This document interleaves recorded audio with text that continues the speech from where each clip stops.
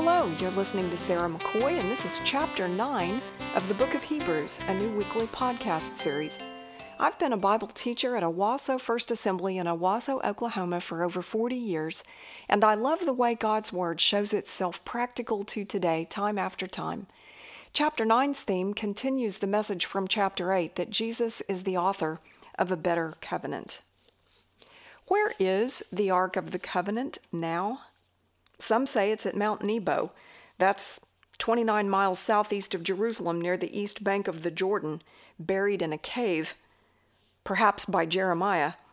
Some say it's in Axum, Ethiopia, at the Chapel of the Tablet at the Church of Our Lady Mary of Zion. Some say it's in southern Africa, in a deep cave in the Dumgi Mountains. Some say it's in France at a cathedral, and some even say that it's at the Hill of Tara in Ireland. It was last mentioned in 2 Chronicles 35, chapter 3, when Josiah returned the ark to the temple. In 1981, a movie by Steven Spielberg came out starring Harrison Ford called Raiders of the Lost Ark, and it was all about a globe-trotting archaeologist who was trying to recover the Ark of the Covenant before the Nazis, who were trying to get it in 1936 so it would help them in their battle against the world.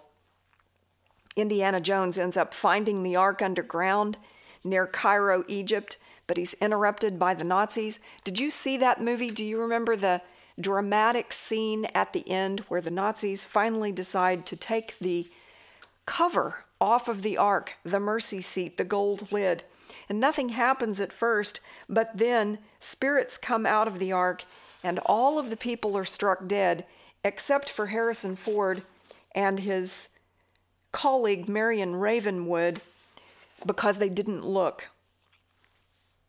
That was just a myth. But the real thing is talked about in all of its holiness in Exodus chapter 25. So let's do just a little bit of background on this Ark of the Covenant, and then we'll get into what Hebrews chapter 9 has to say about that symbol of the first covenant and how it compares to the new covenant or testament that we have now. Exodus 25, 10 to 16. Have them build a chest of acacia wood, 2.5 cubits long, 1.5 cubits wide, and 1.5 cubits high.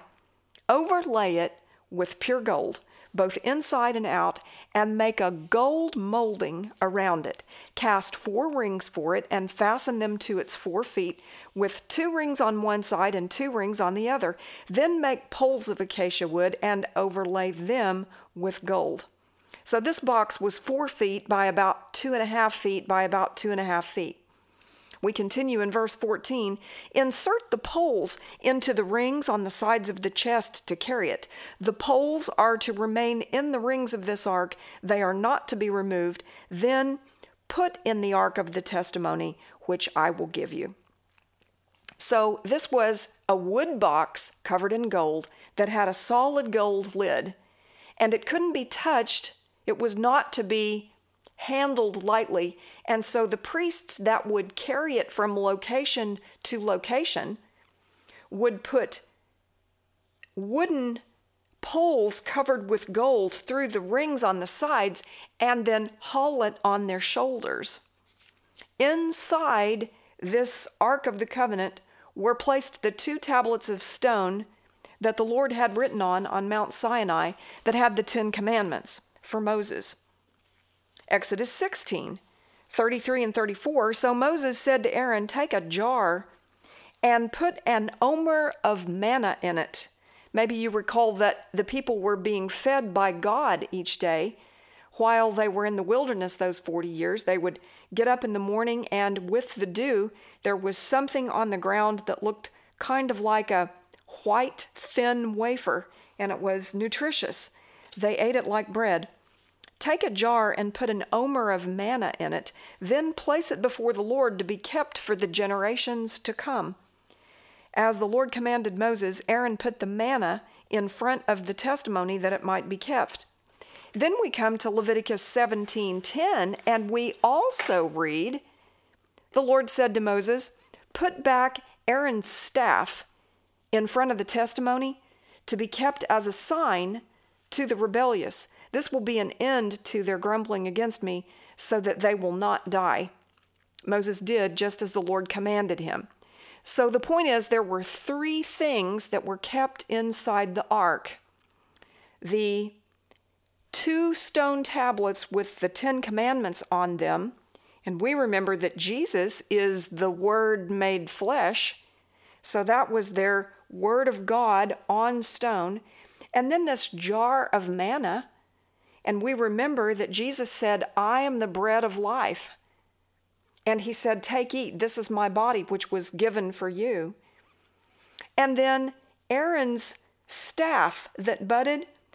There was a time when some of the elders of Israel were angry about the authority that Moses and Aaron had, and they challenged them, and the Lord said, you tell each of the leaders of the tribes of Israel to take a shepherd's staff and lay it out, all 12 there, including Aaron, and leave it overnight. And when you get up in the morning, I'll show you who's the real authority.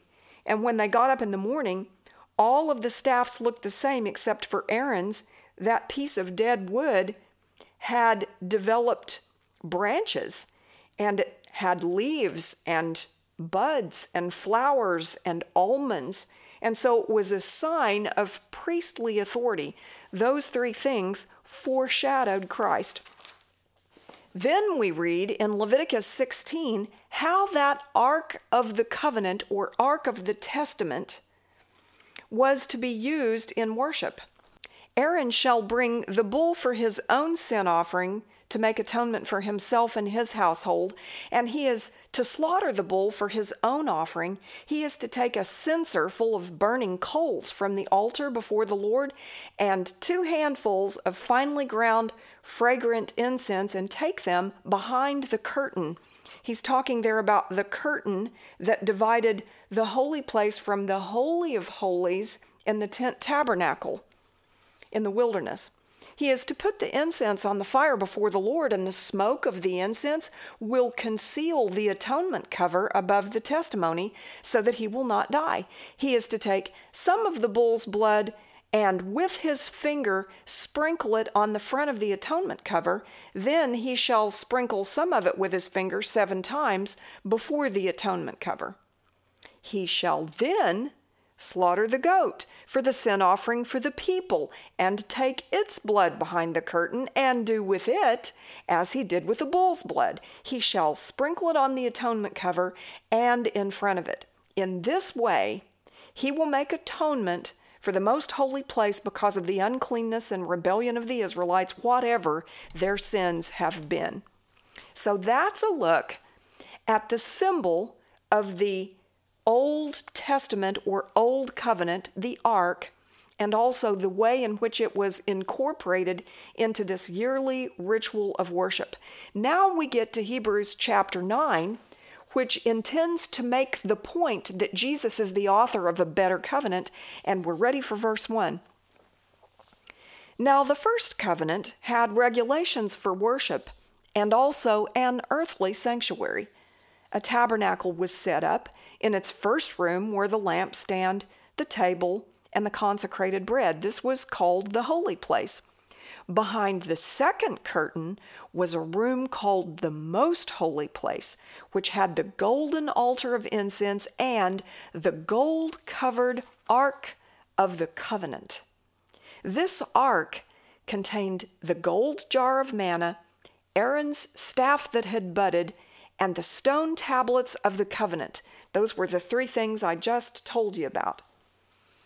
Above the ark were the cherubim of the glory overshadowing the atonement cover, but we cannot discuss these things in detail now. So he is referring to the 2 angel figures that were leaning over the gold lid, the mercy seat, as they were looking down on it as they were worshiping. Verse 6. When everything had been arranged like this, the priests entered regularly into the outer room to carry on their ministry, but only the high priest entered the inner room, and that only once a year, and never without blood, which he offered for himself and for the sins the people had committed in ignorance. And we just read the regulations for that in Leviticus 16. Continuing on with verse 8, the Holy Spirit was showing by this that the way into the most holy place had not yet been disclosed as long as the first tabernacle was still standing. This is an illustration for the present time, indicating that the gifts and sacrifices being offered were not able to clear the conscience of the worshiper. They are only a matter of food and drink and various ceremonial washings, external regulations applying until the time of the new order. So he's making the point that all of those regulations that were specified in the Old Testament were symbolic. We go on to verse 11. When Christ came as high priest of the good things that already are here, he went through the greater and more perfect tabernacle that is not man-made, that is to say, not a part of this creation. He did not enter by means of the blood of goats and calves, but he entered the most holy place once for all by his own blood, having obtained eternal redemption. The blood of goats and bulls and the ashes of a heifer sprinkled on those who are ceremonially unclean sanctify them so that they are outwardly clean. And then this wonderful verse 14, how much more then will the blood of Christ, who through the eternal Spirit offered himself unblemished to God, cleanse our consciences from acts that lead to death, so that we may serve the living God. Praise the Lord. Verse 16, in the case of a will, it is necessary to prove the death of the one who made it, because a will is in force only when someone has died. It never takes effect while the one who made it is living. That is why even the first covenant was not put into effect without blood. So this is a testament. You know that often when a person is planning for their death someday, they will ask a lawyer to write up a last will and testament. So this covenant that they are making with the people that are their friends or their family members goes into effect when they die. In the first covenant with Moses, went into effect by the death of goats and bulls. And the second covenant also then comes into effect through the death of Christ. We go on, verse 19, when Moses had proclaimed every commandment of the law to all the people, he took the blood of calves, together with water, scarlet wool, and branches of hyssop, and sprinkled the scroll and all the people. He said, this is the blood of the covenant, which God has commanded you to keep.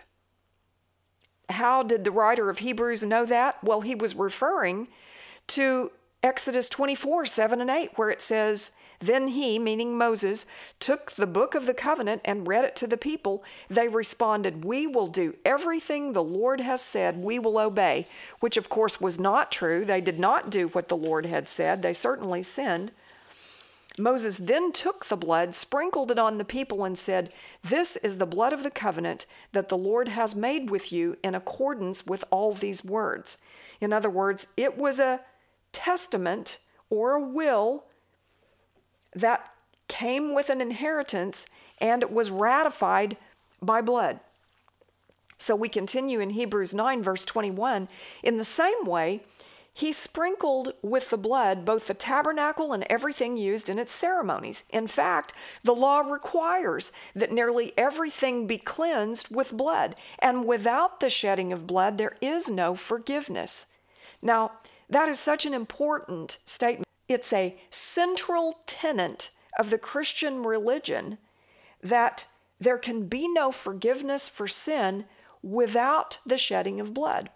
We continue then, verse 23. It was necessary then for the copies of the heavenly things to be purified with these sacrifices, but the heavenly things themselves with better sacrifices than these. For Christ did not enter a man-made sanctuary that was only a copy of the true one. He entered heaven itself, now to appear for us in God's presence. Nor did he enter heaven to offer himself again and again, the way the high priest enters the most holy place every year with blood that is not his own. Then Christ would have had to suffer many times since the creation of the world, but now he has appeared once for all at the end of the ages to do away with sin by the sacrifice of himself. Just as man is destined to die once, and after that to face judgment, so Christ was sacrificed once to take away the sins of many people, and he will appear a second time, not to bear sin, but to bring salvation to those who are waiting for him. Praise the Lord. So the point of this chapter 9, Jesus is the author of a better covenant, is that Jesus' blood is enough to cover whatever you have done. To continue to feel guilty for a sin you've repented of is really an act of faithlessness. Are you really saying that God's not as big as your sin? That the sacrifice he provided is not enough? That somehow he's incompetent to wash you? Jesus is the author of a better covenant. He's the high priest, but he's also the sacrifice. And so when he stands before God as our mediator, he has in his hands an offering of his own life, his blood and his body. And that is enough to pay the price for any and everything you have ever done if you will call on his name and come to him and repent. Jesus is the author of a better covenant. Have you accepted his offer? If this podcast has been a blessing to you, please pass it along.